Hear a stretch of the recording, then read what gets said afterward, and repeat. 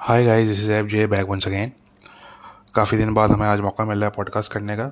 और बहुत से लोग हमसे पूछ रहे थे, तो वजह कुछ नहीं, बस यही कि मसरूफियत बहुत थी। और मेनली हमने अफगानिस्तान पे पॉडकास्ट करना था, बट फिर हमने डिसाइड ये किया कि जो एक फ्लूइड सिचुएशन थी अफगानिस्तान में, वो थोड़ी सी स्टेबल हो जाए तो उसके बाद हम पॉडकास्ट करें। क्योंकि इतनी तेज़ी के साथ जो है वो चीज़ें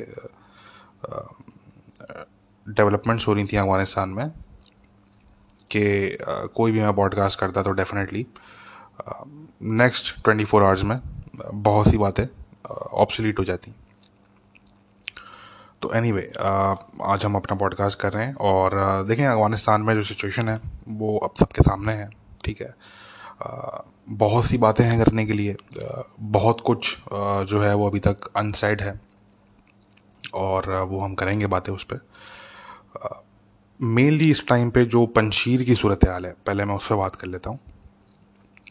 देखें, पंशीर में मसूद मसूद जूनियर, अमरुल्ला साले और जितने भी उनके रन अवे, वो जो बेसिकली आप उनको भगोड़े बोलें या आप उनको रन अवे बोलें, मैं उनको लिए जो टर्म यूज़ करता हूँ, मैं रन अवे सोल्जर्स की मैं टर्म यूज़ करता हूँ।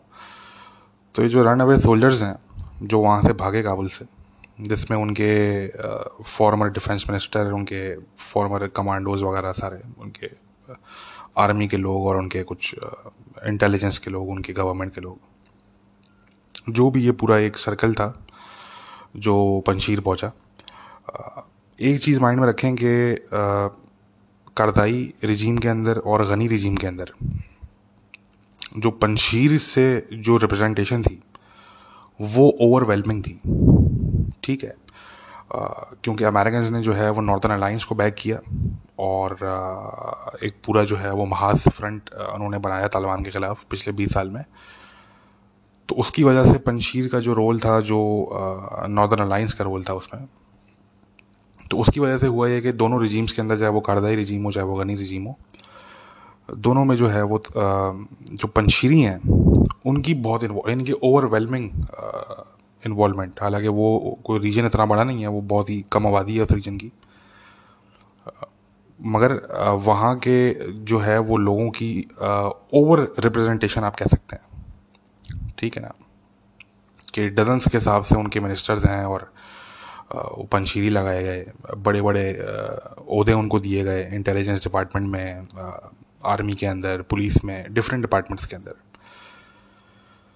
और ये एक बड़ा इंपॉर्टेंट पॉइंट है जो हमें माइंड में रखना पड़ेगा। तो एनीवे, तो ये जितने भी लोग थे, जो ये पूरा सर्कल था लोगों का विद अमरुल्ला साले, ये वहाँ पहुँचे। अमरुल्ला साले साहब, कीपिंग हिज लेगेसी अलाइव, वो वहाँ से बहुत सारा पैसा, dollars, US dollars basically, he stole that money. और वो बेसिकली वो किसका पैसा है? वो अमेरिकन का पैसा है वो। ठीक है, जो अमेरिका के CIA के लोग हैं, जो उनकी आर्मी के लोग हैं, उनके मुख्तलिफ और डिप्लोमेट्स वगैरह जिन्होंने सर्व किया है वहाँ पे, चाहे वो अमेरिका के हों चाहे बल्कि वो आप और वेस्टर्न नेशंस की भी बात कर लें, उस पर नेटो के जो नेशंस हैं उनकी अगर हम बात करें, जितने भी लोग हैं जिन्होंने सर्व किया अफगानिस्तान में एटलीस्ट इंपॉर्टेंट पोजीशंस पे, तो all of them were aware कि किस तरीके से वहाँ पे जो है वो ब्लैक बैग्स के अंदर अनमार्क्ड यूएस डॉलर्स भर भर के वहाँ पे लाए जाते थे और वहाँ पे डिस्ट्रीब्यूट किए जाते थे among the warlords, among intelligence officers, army officers and so on. तो ये बेसिकली वही पैसा जो कि अमेरिकन का पैसा। तो एनीवे, ये पैसा लेके वहाँ पहुँचे और वहाँ पे इन्होंने जो है वो, अच्छा, ये इनको मशवरा दिया गया, इनको ये मशवरा दिया गया, किसने दिया? फॉरेन इनके जो एडवाइजर्स थे, कुछ फ्रांस में बैठे हुए हैं, कहीं कोई इंडिया में बैठा हुआ है, कहीं कोई और वेस्ट में बैठे हुए हैं। जिन लोगों से ये फॉरेन जो इनके एडवाइजर्स थे, जिनसे ये एडवाइस ले रहे थे, उन लोगों ने इनको मशवरा दिया कि जी आप पंशीर पहुँचें और वहाँ से आप जो है वो सो कॉल्ड रेजिस्टेंस का आप जो है वो आगाज़ करें। ठीक है, ये वो ताकतें थीं बेसिकली जो चाह रही थी कि अफ़गानिस्तान में, और वो अभी भी चाह रही हैं कि अफ़गानिस्तान में किसी तरीके से सिविल वॉर जो है वो स्टार्ट करवाई जाए, ठीक है। तो उन्होंने इनको मशवरा दिया कि जी आप पंजीर में जाके रेजिस्टेंस आप स्टार्ट करें। अब सवाल ये पैदा होता है कि did they ever have any kind of chance? So the answer to that is obviously no, they never had any chance. और इसमें दो ही चीज़ें होनी थी, या तो इन लोगों ने मरना था या इन लोगों ने जो है वो सरेंडर होना था, या तीसरी चीज़ ये हो सकती थी कि ये भाग जाते, किसी दूसरे मुल्क पहुंच जाते भाग के। ये एक पॉसिबिलिटी थी। तो एनीवे उसके बाद जो डेवलपमेंट्स हुई वो सारी हमारे सामने हैं। बड़े बड़े दावों के साथ आगाज़ किया गया, जिससे ये बात ज़ाहिर हुई कि इन बेवकूफ़ लोगों ने पास्ट से कोई लेसन्स नहीं सीखे। जिस तरह ये पास्ट में अमरुल्लाह साले जब ये इंटेलिजेंस चीफ होते थे या चाहे जब ये वाइस प्रेसिडेंट हुआ करते थे, इनके अंडर में जो रिजीम था, तो वो जितने झूठ वो लोग बोलते थे कि जी हमने फ़लाँ तालिबान के लीडर को मार दिया, जी हमने इतने 50 लोग अलकायदा के मार दिए, जी हमने 150 लोग तालिबान के मार दिए, evidence 0 multiplied by 0 is equal to 0। सिर्फ एविडेंस। और अक्सर तो ये होता था कि फेक पिक्चर्स या पुरानी पिक्चर्स पोस्ट कर रहे होते थे, तो हम जैसे लोग उसको डिबंक कर रहे होते थे, ठीक है। कितने ऐसे केसेस हैं जो, अगेन ये मैं ज़्यादा डिटेल में नहीं जाऊंगा यहाँ पे, जो लोग मुझे पिछले 4 साल से फॉलो कर रहे हैं ट्विटर पे, उनको पता है कि हमने कितने केसेस जो है वो डिबंक किए हैं इस तरह के, डेली बेसिस पे ही केस हो रहे होते थे। तो एनीवे, तो द पॉइंट इज कि they didn't learn any kind of lesson, ठीक है। और इन्होंने अगेन वही चीज़ की जिस तरह से गनी रिजीम में होता था कि जी वेस्ट से पैसा पकड़ना है आपने, तो बड़े बड़े दावे करो वेस्टर्न गवर्नमेंट्स को और वेस्टर्न एम्बेसीज को, रिपोर्ट भेजो जी इस हफ्ते हमने जो है वो 3,000 तालिबान के लोग मार दिए, इस हफ्ते जी हमने 4,000 तालिबान के लोग मार दिए, ठीक है। मारते मुश्किल से 40 भी नहीं थे, ठीक है, मुश्किल से 40 लोग भी नहीं मारते थे, मगर दावे होते थे इनके कि हमने 4,000 लोग मार दिए इन अ सिंगल वीक। जिस तरह से अभी ये सो कॉल्ड जो रेजिस्टेंस है एनआरएफ, इनके अकाउंट से इस तरीके से अभी क्लेम किया कि जी हमने, ये कुछ दिन पहले की बात है, कि जी हमने विद इन 1 वीक हमने 3,000 लोग मार दिए, ठीक है ना। 3 लोगों की डेड बॉडीज नहीं दिखा सके, 3 लोगों की, नॉट 3, ठीक है। हम तो इनको मॉनिटर कर रहे होते हैं रियल टाइम में, तो कोई ट्वीट अगर पोस्ट करके 2 सेकंड बाद डिलीट भी कर देता है तो तब तक हम जो है वो स्क्रीनशॉट्स वगैरह ले चुके होते हैं, ठीक है। बताने का मकसद आप लोगों को कि झूठ के बाद झूठ, झूठ के ऊपर झूठ, ठीक है। और क्यों? ताकि जो उनके फॉरेन सपोर्टर्स हैं, वही सेम पॉलिसी जो कि गनी रजीम की थी कि जी जो एम्बेसीज हैं उनको रिपोर्ट भेजनी है, जी बताना है उनको, देखें जी हमने इतने तालिबान के लोग मारे ताकि हमें मज़ीद पैसा मिले, मज़ीद जो है वो जंग प्रोलॉन्ग हो, ठीक है ना। बड़ा अच्छा आर्टिकल है एपॉक टाइम्स के अंदर। बहुत से लोग कह रहे थे कि यार एपॉक टाइम्स की क्रेडिबिलिटी नहीं है, मानता हूँ मैं क्रेडिबिलिटी नहीं है, मगर जो ऑथर है Lee Smith, I have followed his work, he is a he is provocative, वो काफ़ी वो प्रोवोकेटिव बातें करता है। ऑब्वियसली मुझे इसलिए पसंद है, मुझे ज़रा प्रोवोकेटिव टाइप के लोग पसंद आते हैं, और बुद्धू और डम किस्म के लोग ज़रा मेरी समझ नहीं आते। तो ही इज़ प्रोवोकेटिव, ठीक है, he is a right winger, he is an American. मगर वो आर्टिकल मैंने शेयर किया था, मैं रिकमेंड करूँगा आप लोग जाके रीड करें। और बहुत अच्छा उसने उसमें जो है वो समराइज़ किया है, उसमें इतना कोई एनालिसिस नहीं है उसमें, वो उसने समराइज़ की हैं कुछ चीज़ें, वो वैलिड चीज़ें हैं, वो they are very very much valid. Anyway the point is, इन लोगों ने झूठे दावे किए अपने फॉरेन सपोर्टर्स को दिखाने के लिए कि देखें जी we are not completely useless, ठीक है। कुछ दिन में तालिबान ने कब्ज़ा कर लिया पंजशीर कैपिटल पे, बजारक पे। उससे पहले एटलीस्ट 4 डिफरेंट टाइम्स तालिबान ने उनको पीस टॉक्स की ऑफ़र दी। पंजशीर कैपिटल पे कब्ज़ा करने से पहले, एक रात पहले, उन्होंने कुछ देर के लिए जंग रोकी और फाइनली जो है वो उनको एक बिल्कुल फाइनल ऑफर दी इनको, ठीक है। चारों दफ़ा जो पंशीरी ट्राइबल एल्डर्स थे वो रजामंद थे, वो एग्री थे, वो चाह रहे थे कि सरेंडर हो जाए और हम डील ले लें तालिबान से, ठीक है। जो मसूद फैमिली के लोग थे, मेजॉरिटी ऑफ देम, वो भी यही चाह रहे थे। प्रॉब्लम सिर्फ ये था कि जो मसूद जूनियर को गाइड करने वाले लोग थे, और मैं यहाँ पे फॉरेनर्स की बात कर रहा हूँ, उन्होंने उसे मिसगाइड किया, पहली बात। और जो मसूद जूनियर के साथ अमरुल्ला साले था, जो उसको मसूद को गाइड कर रहा था, उसका भी कंट्रीब्यूशन था गाइड करने में, तो उसने भी उसको मिसगाइड किया और अल्टीमेटली अमरुल्ला साले को भी मिसगाइड किया गया एक तरीके से। बट स्टिल अमरुल्ला साले मेड इट आउट अलाइव। वो उस टाइम पे हमारी इन्फॉर्मेशन के हिसाब से ही इन तजाकिस्तान, और वो अभी नहीं, बल्कि वो एटलीस्ट उसको वहाँ पे पहुँचे हुए 1 हफ्ता हो चुका है। तो द थिंग इज़ के इवन अमरुल्ला साले न्यू कि मैंने बच जाना है, ठीक है, बिकॉज ऑब्वियसली देखें वो इंटेलिजेंस चीफ रहा है, उसके ताल्लुकात हैं CIA के साथ, यहाँ वहाँ इधर उधर उसने ताल्लुकात अपने बनाए हैं इतने अरसे में, ठीक है।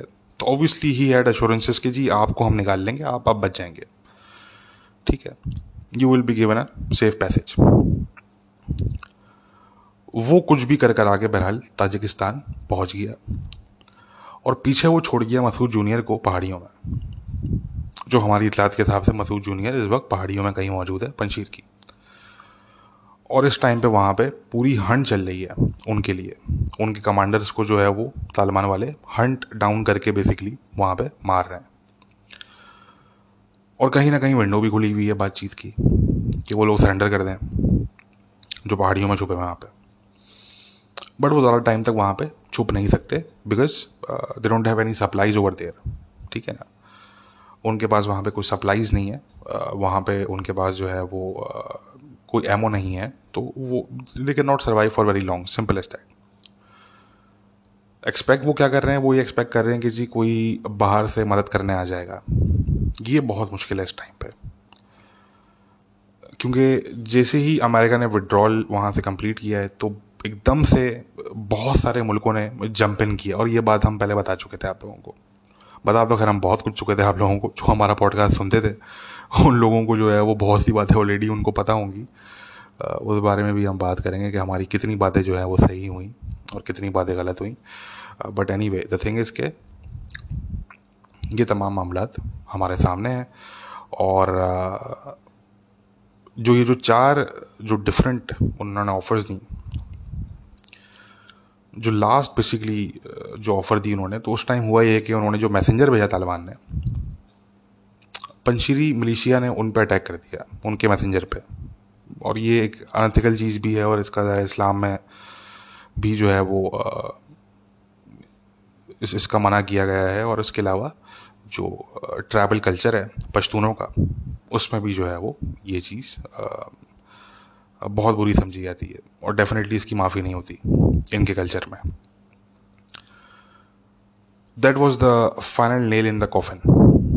उसके बाद तालिबान ने मुश्किल से कुछ घंटों में पंशीर कैपिटल उन्होंने कैप्चर कर लिया। हमारे पास इन्फॉर्मेशन आ गई थी, हमने ट्वीट कर दिया था कि इट्स ओवर। और उस वक्त तक बहुत से लोग कह रहे थे नहीं नहीं देखें जी, अभी तक नहीं, अभी तक नहीं। हमें पता था कि इट्स ओवर। और सुबह तक जो है वो फिर तालिबान ने वीडियोज़ वगैरह भी रिलीज़ कर दी वहाँ से, और वो बात कंफर्म हो गई। अच्छा, तो देखें अब गाइस, बात ये है कि इनको किया गया मिसगाइड, मसूद जूनियर को पीछे छोड़ दिया गया। इसके पीछे भी एक वजह है। देखिए, मसूद जूनियर के आसपास एक बहुत बड़ी मिथ बनाई गई है, और ये most of that myth has a lot to do with his father, ठीक है, मसूद सीनियर। तो एक तो उसके अपने जो वालिद साहब थे, उनकी एक तो मिथ है, और फिर as a person, as an individual, इसके आसपास भी जो है वो कुछ हद तक मिथ बनाई गई कि देखें जी, son of Ahmad Shah Massoud, lion of Panjshir, they actually turn out to be kittens of Panjshir. मैं काफ़ी पहले मैंने लोगों को किटन्स ऑफ पंशीर कह दिया था, तो जो इनके सपोर्टर्स थे they they got hell lot of pissed at me and तो मैंने फिर कहना छोड़ दिया इनको। बट या दिस इज़ द रियलिटी, ठीक है ना। लायन ऑफ हिरात, इस्माइल खान, वो भीगी बिल्ली बन के बैठे हुए तालिबान के आगे। इस्माइल खान साहब वो भाग के ईरान पहुंच गए वो उसके बाद, ठीक है। तो ये मिथ्स क्रिएट की गई, वेस्टर्न मीडिया ने इसको क्रिएट किया, वेस्टर्न जो गवर्नमेंट के ऑफिशियल्स हैं उन्होंने इसको इसको क्रिएट किया। और ये बहरहाल ये मिथ्स हैं, और ये हमारे सामने हमने इनको टूटते हुए देखा, हमने इनको डिस्ट्रॉय होते हुए देखा। मिथ थी कि जी दोस्तम देखना जी, दोस्तम क्या करेगा, ठीक है ना। ठीक है जी, तालिबान ने इस पे भी कैप्चर कर लिया, यहाँ पे भी कैप्चर कर लिया। अब देखें दोस्तम के इलाके में जो है वो तालिबान आ गए हैं, तो अब देखें दोस्तम तो लड़ेगा, ठीक है ना। दोस्तम नज़र ही नहीं आया कि दोस्तम था कहाँ।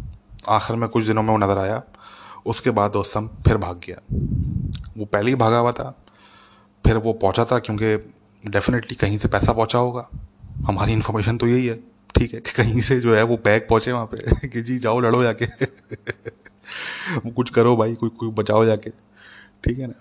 दोस्तम साहब जो है वो बहुत चौड़े में पहुंचे थे अफगानिस्तान, और उन्होंने कहा कि जी मैं करूँगा, मैं हूँ मार्शल, मैं हूँ मार्शल दोस्तम। और he's a very cruel guy by the way, Dostum, ठीक है, very notorious among local Afghans. तो एनीवे दोस्तम साहब पहुँचे, मार्शल दोस्तम साहब, और जैसे ही वो पहुँचे तो उन्हीं दिनों जो है वो उनके पैलेस पे कब्ज़ा हो गया वहाँ पे। और उनका जो यूनिफॉर्म है उनका, जो बड़ा डेकोरेट हुआ हुआ है with stupid rubbish medals basically, वो यूनिफॉर्म, वो हमने पिक्चर्स ज़रा सबने देखी, मैंने शेयर की थी वो पिक्चर्स, और हमने देखी है किस तरीके से तालिबान जो है उनका यूनिफॉर्म पहन के घूम रहे हैं। तो एनीवे दोस्तम साहब जो है वापस पहुँचे, और जैसे वापस पहुँचे वैसे ही वो भाग के वापस अफगानिस्तान से फिर निकल गए, ठीक है ना।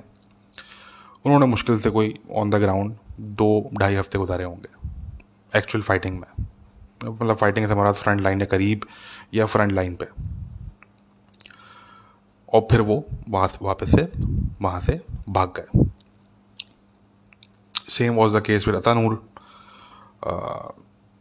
Same was the case with several other people, ठीक है ना। इस्माइल खान ने सरेंडर कर दिया, फाइट दी इस्माइल खान ने, डेफिनेटली फाइट दी, जमयत का लीडर है, फाइट दी उसने।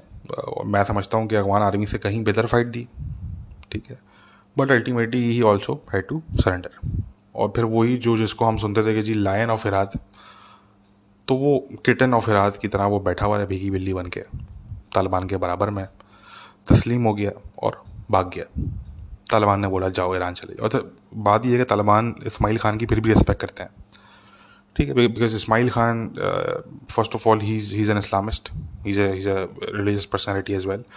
और फिर इम्पोर्टेंट बात यह है कि he has given a tough time to Taliban over the years, ठीक है, नो डाउट अबाउट दैट, ठीक है। बट अगेन ये जो मिथ्स क्रिएट की गई थी, lion of Herat, lion of Panjshir, ये मिथ्स हो गई सारी कोलैप्स। अब प्रॉब्लम ये है कि Massoud junior is the last myth standing. वो बेसिकली एक लास्ट मिथ है जो कि इस वक्त खड़ी हुई है कहीं ना कहीं।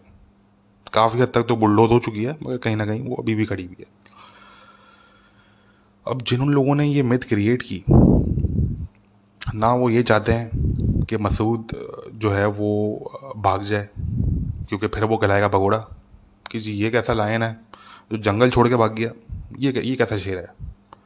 देखिए ना, आप अगर इतनी बड़ी बड़ी मिथ क्रिएट करते हैं किसी एक ऑर्डिनरी इंसान के आगे पीछे, उसके इर्द गिर्द आप इस तरह की मिथ क्रिएट करते हैं कि जी लायन ऑफ पंशीर, तो ठीक है, फिर उसको लायन ऑफ पंशीर की तरह ही देखेंगे लोग, ठीक है ना।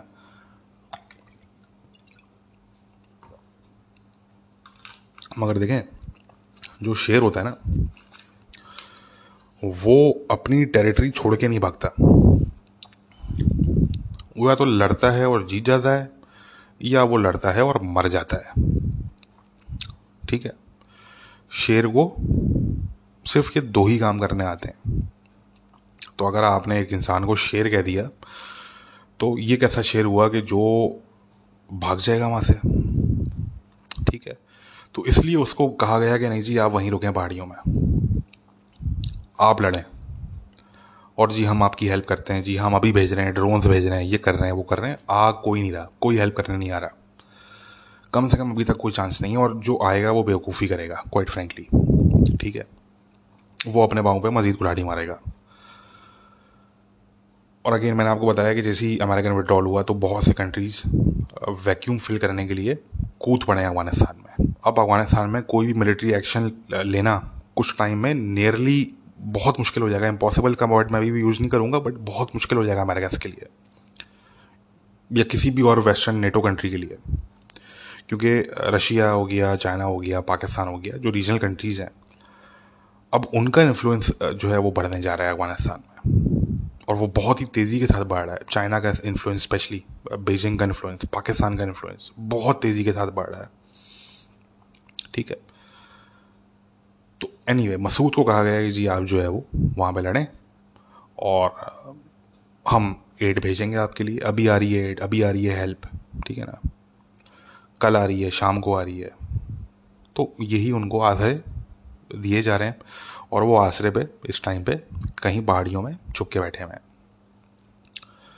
तो जैसे कि मैंने कहा कि ना जो इंटरेस्ट ग्रुप्स हैं, ना वो ये चाहते हैं कि मसूद जूनियर भागे, और ना वो ये चाहते हैं कि वो कैप्चर हो जाए। तो मुझे इस टाइम पे मसूद जूनियर जो है, हालांकि मेरा जो असेसमेंट था पहले वो ज़रा डिफरेंट था। उस टाइम मुझे ऐसा लग रहा था कि मसूद जूनियर की डील हो जाएगी, और हो सकता है कि ये अमरुल्ला साले को तालिबान के हवाले कर दें, और उसके काफ़ी हद तक चांसेस थे। ये चीज़ समझ लें होते होते रह गई, ये चीज़ तकरीबन होते होते रह गई ये चीज़, ठीक है। क्योंकि जब खलील हक्कानी की वीडियो आई थी जो मैंने शेयर की थी, वो एक्सक्लूसिव मैंने वीडियो शेयर की थी, और उसमें जो खलील हक्कानी कहता है कि जी मसूद शहीद का बेटा तस्लीम हो गया, ठीक है। तो वो कोई ख्वाब नहीं देख रहा था वो, ठीक है। उसको एक बंदे ने आके बताया, उसके बंदे के हाथ में फ़ोन था, उसने उसके कान में आके कुछ विस्पर किया, और उसके बाद उसने ये ऐलान किया खलील हक्कानी ने, ठीक है। तो पीछे कुछ मामला चल रहे थे, ठीक है, बातचीत चल रही थी। और जैसे कि मैंने बताया कि 4 डिफरेंट टाइम्स तालिबान ने उनको ऑफ़र दी। पंशीरी एल्डर्स बीच में इन्वॉल्व थे, मुख्तलिफ और लोग बहुत से इन्वॉल्व थे बीच में, जिनके थ्रू जो है वो बातचीत चल रही थी। तकरीबन डील होते होते रह गई, बहुत करीब हो गई थी, डील हो जाती, अनाउंसमेंट होने वाली थी। बट बीच में कहीं ना कहीं मामला फिर ख़राब हुए, और वो ख़राब हुए साले की वजह से, जो अमरुल्ला साले था, because he was acting sort of you can say foreign implant, जिसका ये काम मेक श्योर करना था कि मसूद जूनियर पीछे स्टे करे बेसिकली। चले आप लोगों को खुल के बता देते हैं, ठीक है ना, कि बेसिकली अमरुल्ला साले का ये काम था कि जी आपने मेक श्योर करना है कि Massoud junior has to stay there, he इधर has to win this thing और he will die in this thing, ठीक है। So that's the thing. Amrullah Saleh जितना उसको मेक श्योर कर सकता था उसने मेक श्योर किया, और उसने जो है वो अपना काम करके वो चलता बना, ठीक है। He is now in a safe and secure location. अलबत्ता मसूद जूनियर जो है, मेरी यहाँ पे थोड़ी असेसमेंट गलत हुई, क्योंकि हमारी असेसमेंट डायरेक्ट उस टाइम पे जो रियलिटी थी उसके हिसाब से थी। बट ये जब जैसी ये ग्राउंड रियलिटी चेंज हुई और तालिबान ने बाजारक पे कैप्चर कर लिया, तो बस फिर उस टाइम तो क्लियर हो गया कि यार ये अब सिचुएशन चेंज हो गई है। अब तो Massoud junior does not stand a chance, ठीक है ना। अगर वो तस्लीम हो जाता है, सरेंडर कर देता है, तो डेफिनेटली क्योंकि तालिबान यही चाहेंगे कि वो सरेंडर कर दे और उसको कोई नुकसान ना पहुंचाया जाए, क्योंकि उनके लिए डेंजरस हो जाएगा उसको हर्ट करना, और उसको हर्ट करने में जो है वो फ़ायदा होगा तालिबान के राइवल्स का, चाहे वो डोमेस्टिक राइवल्स हों चाहे वो फॉरेन राइवल्स हों उनके। बट जो मसूद जूनियर के सपोर्टर्स हैं, या ये कह लेंगे जो उनके बैकर्स हैं, जो उनके एडवाइज़र्स हैं, वो ये नहीं चाहते। तो एनीवे वील सी के मसूद जूनियर साहब जो हैं उनके साथ क्या होता है, हमारी तो यही ख्वाहिश है कि वो उनको कुछ ना हो, और या तो ऑब्वियसली या तो वो भागने में कामयाब हो जाएं, हम तो ये उम्मीद करेंगे, या तालिबान के हाथ सरेंडर हो जाएं। ठीक है ना, एटलीस्ट ये कि उनको किसी किस्म का कोई हार्म ना पहुँचे। बेहतर उनके लिए भी यही है, और मैं समझता हूँ बेहतर बाकी सबके लिए भी यही है, सिवाय उनके जो बैकर्स हैं उनके लिए ये जो है वो चीज़ ख़तरनाक है, क्योंकि उन्होंने तो एक ऐसी मिथ क्रिएट की हुई थी उनके आगे जो कि फिर बिल्कुल ही गुलैस हो जाएगी, फिर तो कुछ भी नहीं बचेगा उस मिथ का। ठीक है ना, तो ये अब देखते हैं कि क्या होता है। एनीवे पंशीर से हटके देखें, पाकिस्तान के पास इस टाइम पे बहुत से कार्ड्स हैं। Pakistan is in a very good position right now, quite frankly. अभी तक जो पाकिस्तान अपने कार्ड्स प्ले कर रहा है वो बहुत बेहतरीन तरीके से कार्ड्स प्ले कर रहा है। और देखें पाकिस्तान का नैरेटिव जो इतने साल से था, और क्वाइट फ्रेंकली हमने कभी पाकिस्तान के नैरेटिव से एग्री नहीं किया, तो मैं इसको ये ज़रूर एक्सेप्ट करता हूँ आज के मैं गलत था। I was wrong about that. Narrative को चलें आप गोली मारें, जो पाकिस्तान की पॉलिसी थी हमने उससे भी कभी एग्री नहीं किया पास्ट में। हम हमेशा ये समझते थे कि पाकिस्तान को इसका नुकसान जो है वो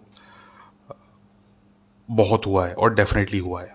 ठीक है, जो पाकिस्तान की पॉलिसीज़ रही हैं अफगानिस्तान में, जिसको आप डबल गेम कह सकते हैं, या आप उसको कह सकते हैं कि trying to play with all the sides.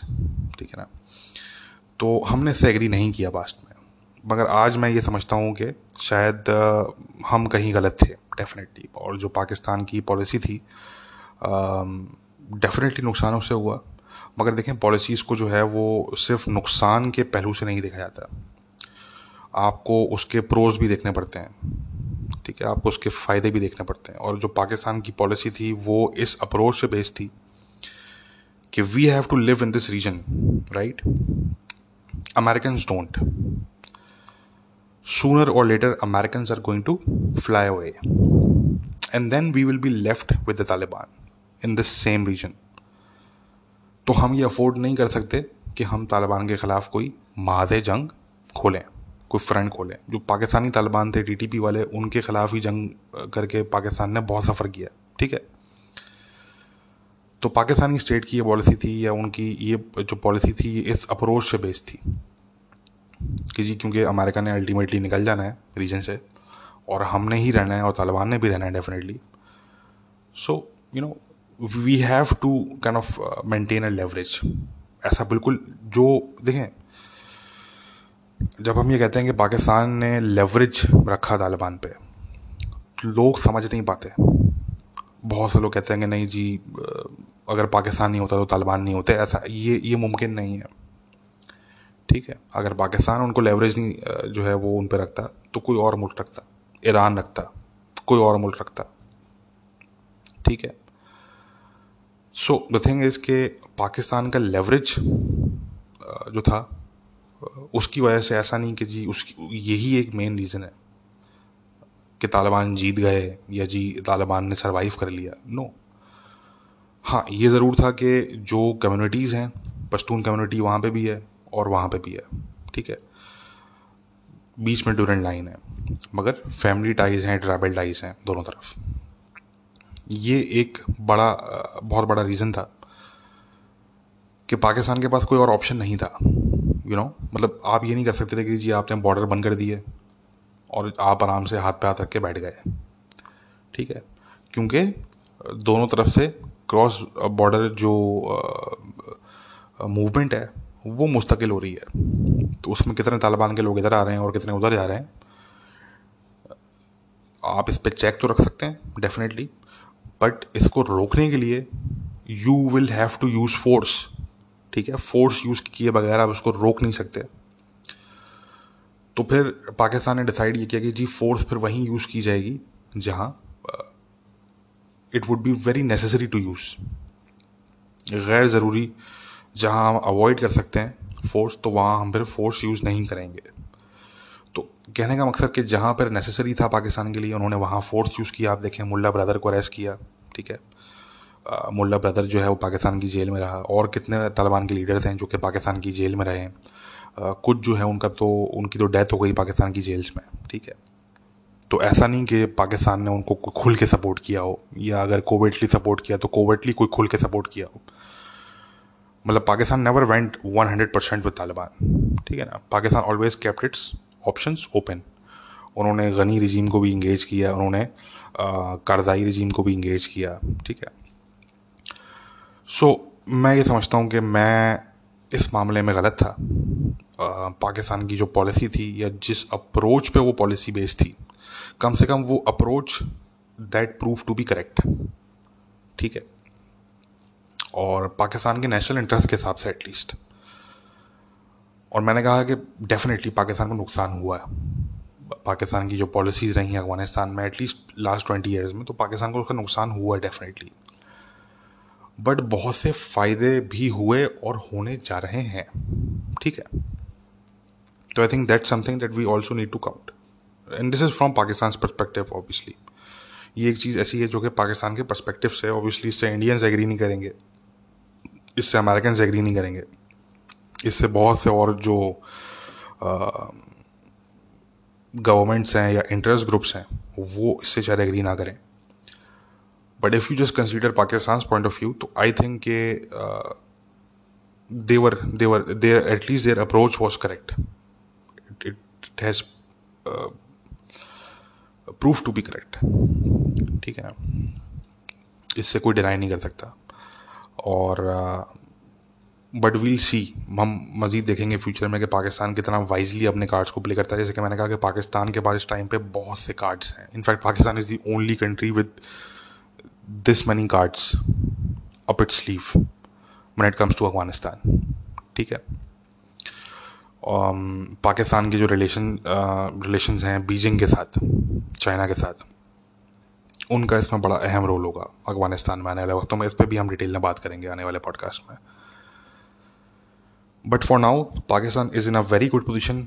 Iran अलबत्ता नाराज़ है। ईरान जो है वो ईरान की जो ख्वाहिशें हैं, वो कुछ ख्वाहिशें उनकी पूरी नहीं हो सकी एक्चुअली, ठीक है। तो they are feeling a little salty these days. वो हमने देखा कि जी तेहरान के अंदर भी इन्होंने प्रोटेस्ट अलाउ कर दिया। हालांकि हम सब जानते हैं कि एटलीस्ट तेहरान में एम्बेसीज के बाहर इस तरह का प्रोटेस्ट हो नहीं सकता without the approval of the regime itself, ठीक है। बहरहाल हमने बाद में सुना कि कुछ प्रोटेस्टर थे जिनको वहाँ पे अरेस्ट किया गया उनकी पुलिस की तरफ से। But anyway, Iran is not happy, that's the main point. सवाल ये पैदा होता है कि why isn't Iran happy, right. देखें, ईरान और तालिबान के जो ताल्लुकात हैं, they go at least back at least 15 years, ठीक है, एटलीस्ट 15 ईयर्स। और पिछले 10 सालों में काफ़ी ज़्यादा स्ट्रेंथन हो गए थे ये ताल्लुकात। कुछ तालिबान लीडर्स ऐसे हैं जो कि काफ़ी प्रो ईरान हैं, उनकी फैमिलीज ईरान में रही हैं या अभी भी रहती हैं, और ख़ुद भी इन्होंने जो है वो ईरान के बहुत से विज़िट किए हैं, और उनके बड़े क्लोज टाइज़ हैं ईरान की इंटेलिजेंस के साथ और IRGC के साथ। तो ये कोई ढकी छुपी बात तो है नहीं, ठीक है। और देखें, ईरान का हम ये बात पास में भी करते रहे ईरान की, कि ईरान जो है वो सिर्फ शिया ग्रुप्स को सपोर्ट नहीं करता, वो सुन्नी ग्रुप्स को भी सपोर्ट करते हैं जहां उनको अपना फ़ायदा नज़र आता है, ठीक है। तो ये जो तालिबान और ईरान के टाइज हैं, they go back at least 15 years. इसमें समझने वाली बात यह है कि इनिशियली तालिबान और ईरान की अंडरस्टैंडिंग थी और अभी भी है, ऐसा नहीं कि अभी नहीं है, अंडरस्टैंडिंग मौजूद है उनकी। मगर उनकी जो अंडरस्टैंडिंग है वो डिफरेंट लेवल पे है। इस टाइम पे जो ज़्यादातर जो ईरान से हमें गुस्सा देखने के लिए मिल रहा है वो डिफरेंट लेवल पे मिल रहा है। ये ज़हन में रखेंगे। देखें, मुल्ला रिजीम जब हम कहते हैं तो we have to keep in mind कि जो उधर सुप्रीम लीडर हैं वो हैं खमेनाई, ठीक है। और उनका एक सर्कल है, उनके लॉयलिस्ट हैं, वो मुल्लाज हैं ओबियसली सारे के सारे, और उनका एक सर्कल है। फिर पॉलिटिशियंस ज़रा डिफरेंट हैं, जो ज़रीफ टाइप के लोग हैं या हसन रूहानी टाइप के लोग हो गए, you know these politicians kind of people, ये ज़रा डिफरेंट है, ये इनकी कैटेगरी थोड़ी डिफरेंट है, ठीक है ना। इनको मैं मॉडरेट नहीं कहूँगा, but still they are different. But जो मुल्लाज हैं, मतलब द थिंग इज कि mullahs do not trust the politicians, that's what I am trying to tell you, ठीक है। तो जो मुल्लाज हैं, they have way more power than the politicians in Iran.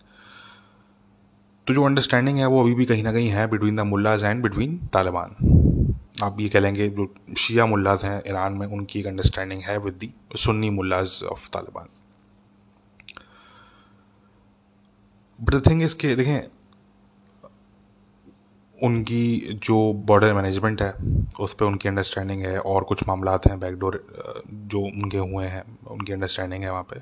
But एक बहुत इंपॉर्टेंट चीज़ जो ईरान चाह रहा था, जो नहीं हुई, वो ये थी कि वो ये चाह रहे थे कि जी जो भी तालिबान का रिजीम हो, जो भी कैबिनेट अनाउंस हो, उसके अंदर ईरान के कुछ जो प्रो ईरान लोग हैं तालिबान में, वो मौजूद हों। मगर हुआ उसका ऑपोजिट, और हुआ ये कि जी वो कंप्लीट वाइप आउट हो गया। वो जितने प्रो ईरान लोग थे तालिबान के, उनको कोई भी सीनियर पोजीशन नहीं मिली, विच इज़ वेरी इंटरेस्टिंग। और उसमें बहुत से लोग ऐसे हैं जो कि ऑब्वियसली प्रो पाकिस्तान हैं। कहीं ना कहीं पाकिस्तान के जो इंटेलिजेंस चीफ हैं, ऐसे चीफ हैं जनरल फैज़ साहब, उनका भी विज़िट कहीं ना कहीं काबुल में हुआ है डेफिनेटली। तो कहीं ना कहीं उसका भी आगे पीछे ताल्लुक इसमें हो सकता है, इसको भी हम डिनाई नहीं कर सकते, क्योंकि डेफिनेटली वो वहाँ पे हैं, एडवाइस कर रहे होंगे उनको।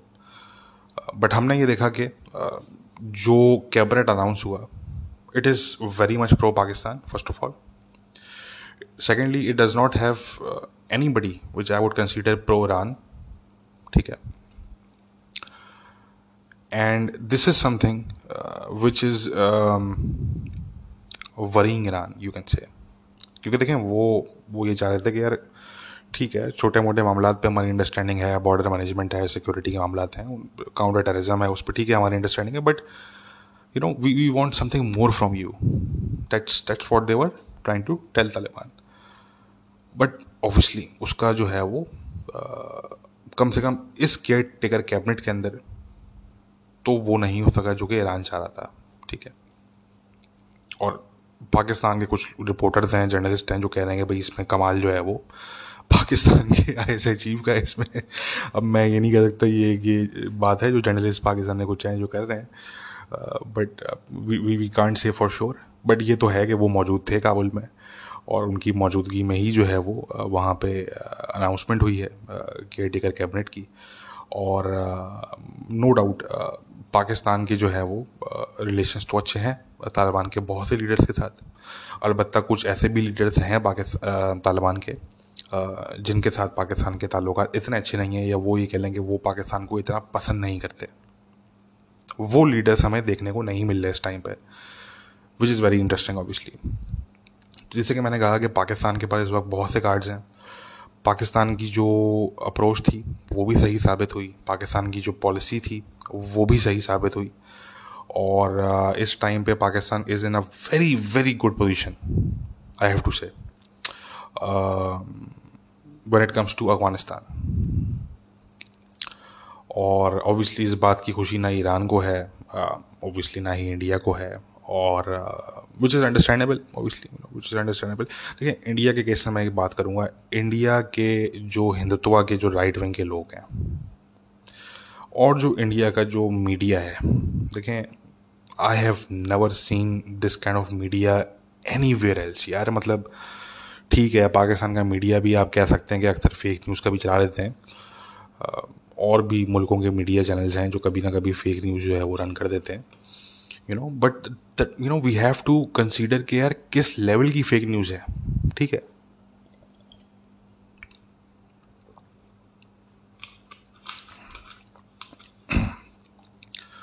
मतलब that's something that we have to consider.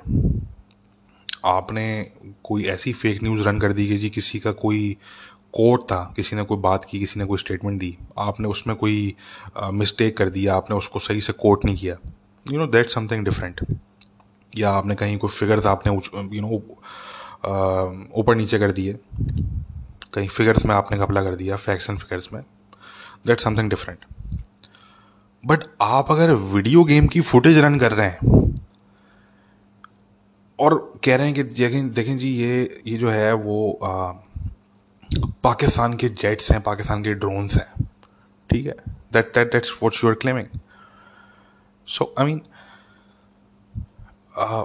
It is really hard for me to comprehend, क्योंकि लाइक आई सेड मतलब दिस इज एब्सर्ड. मुझे नहीं पता ये किस किस्म के मीडिया चैनल्स हैं इंडिया में, ठीक है. मैंने तो एक सिंपल सा प्रैंक किया था, मुझे तो ये भी नहीं पता था कि इसको कोई, मैं तो ये एक्सपेक्ट कर रहा था कि यार इसको लोग आके जो है वो जो रैंडम ट्विटर अकाउंट्स हैं वो आके मुझे गालियाँ देंगे और वो बोलेंगे यार ये क्या कर रहे हैं आप, ये वो, and that would be the end of it, ठीक है. मुझे नहीं पता था कि कितने वेरीफाइड अकाउंट्स जो है वो मेरी ट्वीट से वो वीडियो कॉपी करेंगे without reading the very next tweet, the second tweet in the thread.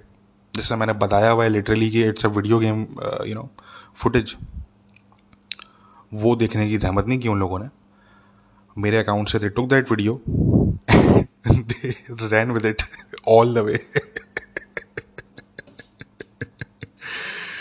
ये आलम था जर्नलिस्ट ऑफ वेरीफाइड अकाउंट्स, ठीक है ना. किसी के 100K फॉलोअर्स तो किसी के जी 1 million followers.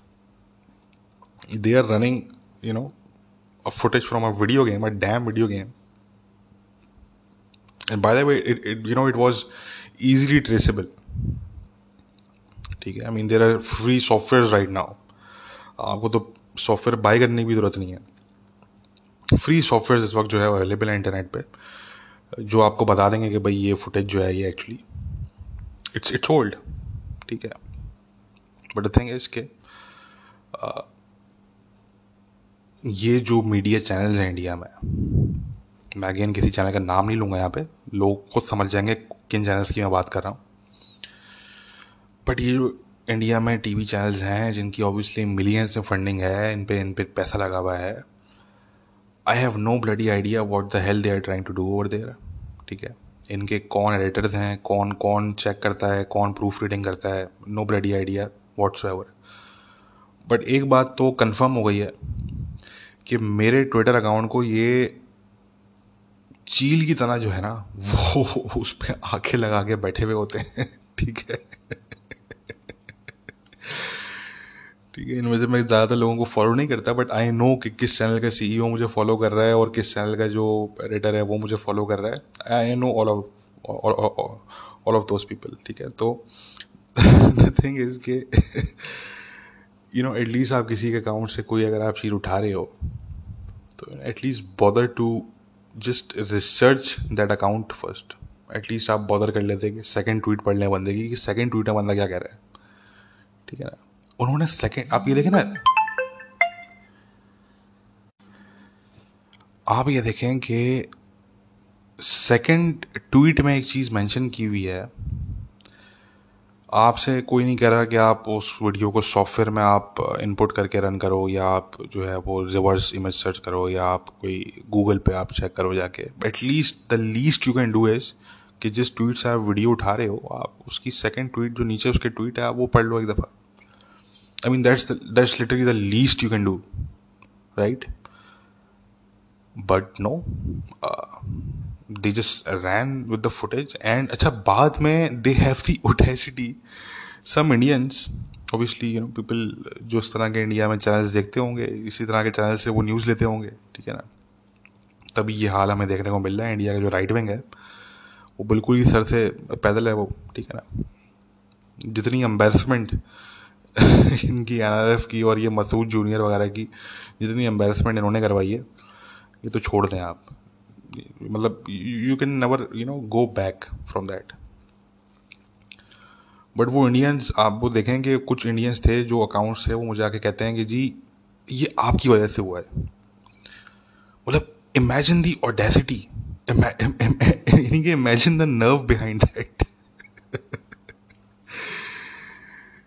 Anyway guys, this is literally amazing. जो पिछले कुछ दिनों में हुआ इंडिया के मीडिया पे, वो हम सब ने देखा.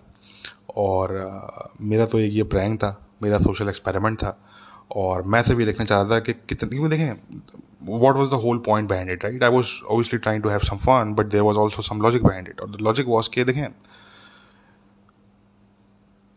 आप अगर एक एक्सट्रीम लेवल पे किसी कॉन्स्पिरेसी थ्योरी पे अगर आप बिलीव करते हैं, राइट, आप ये बिलीव करते हैं, आपके नाइटमेयर्स में भी आईएसआई आती है, ठीक है, आपको उठते बैठते खाते पीते ISI ISI ISI Pakistan Pakistan Pakistan, ठीक है ना। तो द थिंग इज कि मैं ये देखना चाह रहा था कि कितने ऐसे लोग हैं जो अपनी बायस की वजह से इस फुटेज को रन करेंगे या इस फुटेज को एज अ फैक्ट लेंगे और वो हम सबके सामने आज, ठीक है, कि आप इतने भी बायस ना हो, इतना भी क्लोज माइंडेड ना हो कि यार आप किसी भी चीज़ से बिलीव कर लें just because you want to believe it, just because कि वो आपके पॉइंट ऑफ व्यू के हिसाब से आपको लग रही है या आपके नरेटिव के हिसाब से लग रही है या आपके बिलीव्स के हिसाब से वो चीज़ आपको सही लग रही है, तो आप उसे बिलीव कर लेंगे without trying to cross verify, without trying to check कि यार ये चीज़ जो है वो सही है या ये गलत है, right. So the point is कि ये मेरा मकसद था, this was the kind of social experiment I wanted to do, और वो हमने देख लिया कि किस तरीके से कितने लोगों ने शेयर किया उसको, कितने लोगों ने बिलीव किया उस पर लिटरली, ठीक है, और दे नेवर रियलाइज्ड वंस कि यार ये हम वीडियो गेम फुटेज जो है वो रन कर रहे हैं, प्ले कर रहे हैं, ठीक है, और बाद में ये सारी चीज़ें फेक साबित हुई, everything turn out to be fake. देखें फेक न्यूज़ क्या थी, फेक न्यूज़ ये थी कि जी पाकिस्तान के पता नहीं कितने दर्जनों हेलीकॉप्टर्स, गनशिप हेलीकॉप्टर्स और पता नहीं कितने 100 के करीब जो है वो commandos, few hundred commandos, SSG commandos, ठीक है, वो पहुँचे हैं वहाँ पे तालिबान की हेल्प करने के लिए, सही है। सवाल ये पैदा होता है कि भाई क्यों पहुँचेंगे, तालिबान को उनकी हेल्प चाहिए नहीं, तालिबान ने पूरे अफगानिस्तान में खुद जो है वो उन्होंने कैप्चर किया, खुद उन्होंने जो है वो जंग लड़ी, ठीक है। काबुल जो टेक ओवर हुआ वो क्या पाकिस्तान की हेल्प से हुआ? नहीं, जो गनी जो भाग गया वो पाकिस्तान की वजह से भाग गया, ठीक है। तो Taliban didn't need any of that. जितनी हमवीज और एपीसीज हम देख रहे हैं तालिबान के पास अमेरिकन की, Taliban don't actually need those things, right, क्योंकि उन्होंने पूरी वॉर उन चीज़ों के बगैर लड़ी है, ठीक है। They don't actually need those things, right? But now they just have those things, and they need to find ways to use those things. That's the thing. So I mean, we have to realize this, and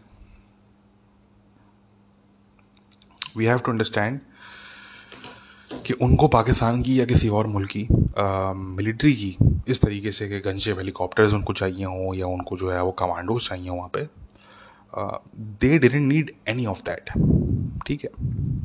वहाँ पे पहली बात तो ये ध्यान में रखें कि वो कोई कोई किसी कंट्री की आर्मी से वो कोई वहाँ पे जंग नहीं लड़ रहे थे।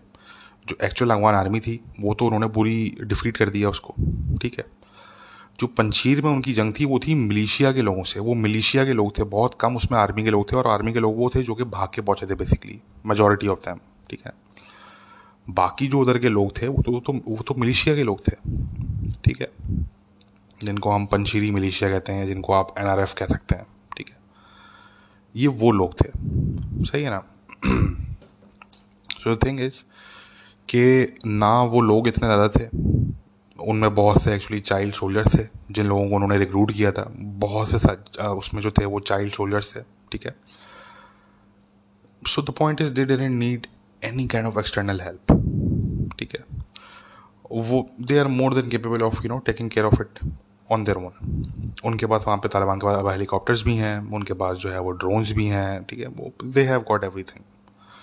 So but the thing is कि जब आप इतने एक एक्सट्रीम लेवल पे आप कॉन्स्पिरेसी थ्योरीज पे अगर आप बिलीव करते हैं कि जी ये भी आईएसआई ने किया, ये भी आईएसआई ने किया, ये चीज़ ये भी आईएसआई ने की है, सभी चीज़ आपके लिए आईएसआई ने की है, ठीक है, सभी चीज़ पाकिस्तानी आर्मी ने की है आपके लिए, ठीक है।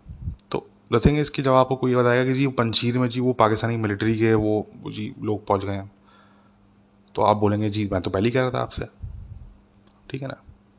You won't question it, and this is the thing, I mean too many people do this thing, ठीक है। बहुत से पढ़े लिखे लोग, मैं यहाँ पे जाहिलों की तो बात ही नहीं कर रहा, भाई I am talking about educated people.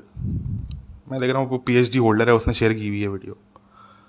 He is basically a professor in you know in an American university.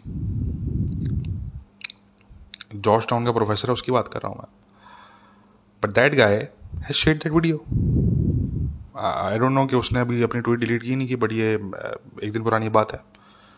Still his tweet was still there. ठीक है, तो पॉइंट इज के आप अगर इतने बाइस्ड हैं और आपने अगर अपना माइंड इस तरीके से बना लिया है, if you are so you know conspiratorial कि आप किसी भी चीज़ से बिलीव कर लें, कोई भी चीज़ आपको जो है वो आके बोले कि जी पाकिस्तानी मिलिट्री ने कर दिया, जी ऐसा नहीं कर दिया, आप बोलेंगे जी मैं तो पहले ही कह रहा था आपसे। ठीक है, सो दैट मीन्स के people like me at least won't take you seriously. ठीक है ना, फिर you deserve to be mocked. और हमने इसलिए इनको मॉक किया, ठीक है, because they deserve to be mocked. ये लोग डिज़र्व करते हैं कि इनको मॉक किया जाए। यहाँ में जो ये इंडियन जो फेक न्यूज़ चैनल्स हैं, मैं इनकी भी बात कर रहा हूँ। मैं यहाँ पे जो वेस्टर्न कुछ वेरीफाइड अकाउंट्स हैं, जर्नलिस्ट हैं जिन्होंने ये वीडियो शेयर की, मैं उनकी ही बात कर रहा हूँ। मैं यहाँ पे जो नॉर्मल लोग हैं बहुत से जिन्होंने ये वीडियो शेयर की, चाहे वो इंडियन हों, चाहे वो पाकिस्तानी इनकलाबी जो लोग हैं, ठीक है ना, लेफ्ट विंग तबका जो पाकिस्तान का है, या जो PTM के लोग हैं, जितने भी लोग हैं जिन्होंने भी ये शेयर की, तो that says a lot about them, right? That I mean, this just one thing says a whole lot about them. Anyway, guys, आज के पॉडकास्ट में इतनी बात करेंगे और होपफुली अब नेक्स्ट पॉडकास्ट हम जल्दी करेंगे। आई प्रॉमिस यू गाइस, इतना टाइम हम नहीं लेंगे। और will be back very soon. अब बहुत सी बातें मैंने कहा, there is a lot that has been left unsaid. बहुत सी बातें करनी है, बहुत से मामला डिस्कस करने हैं, बहुत से इंसिडेंट्स जो हुए पिछले कुछ महीनों में वो डिस्कस करने हैं। तो we will get on with it very soon. तब तक अपना ख्याल रखिए, टेक केयर, बाय।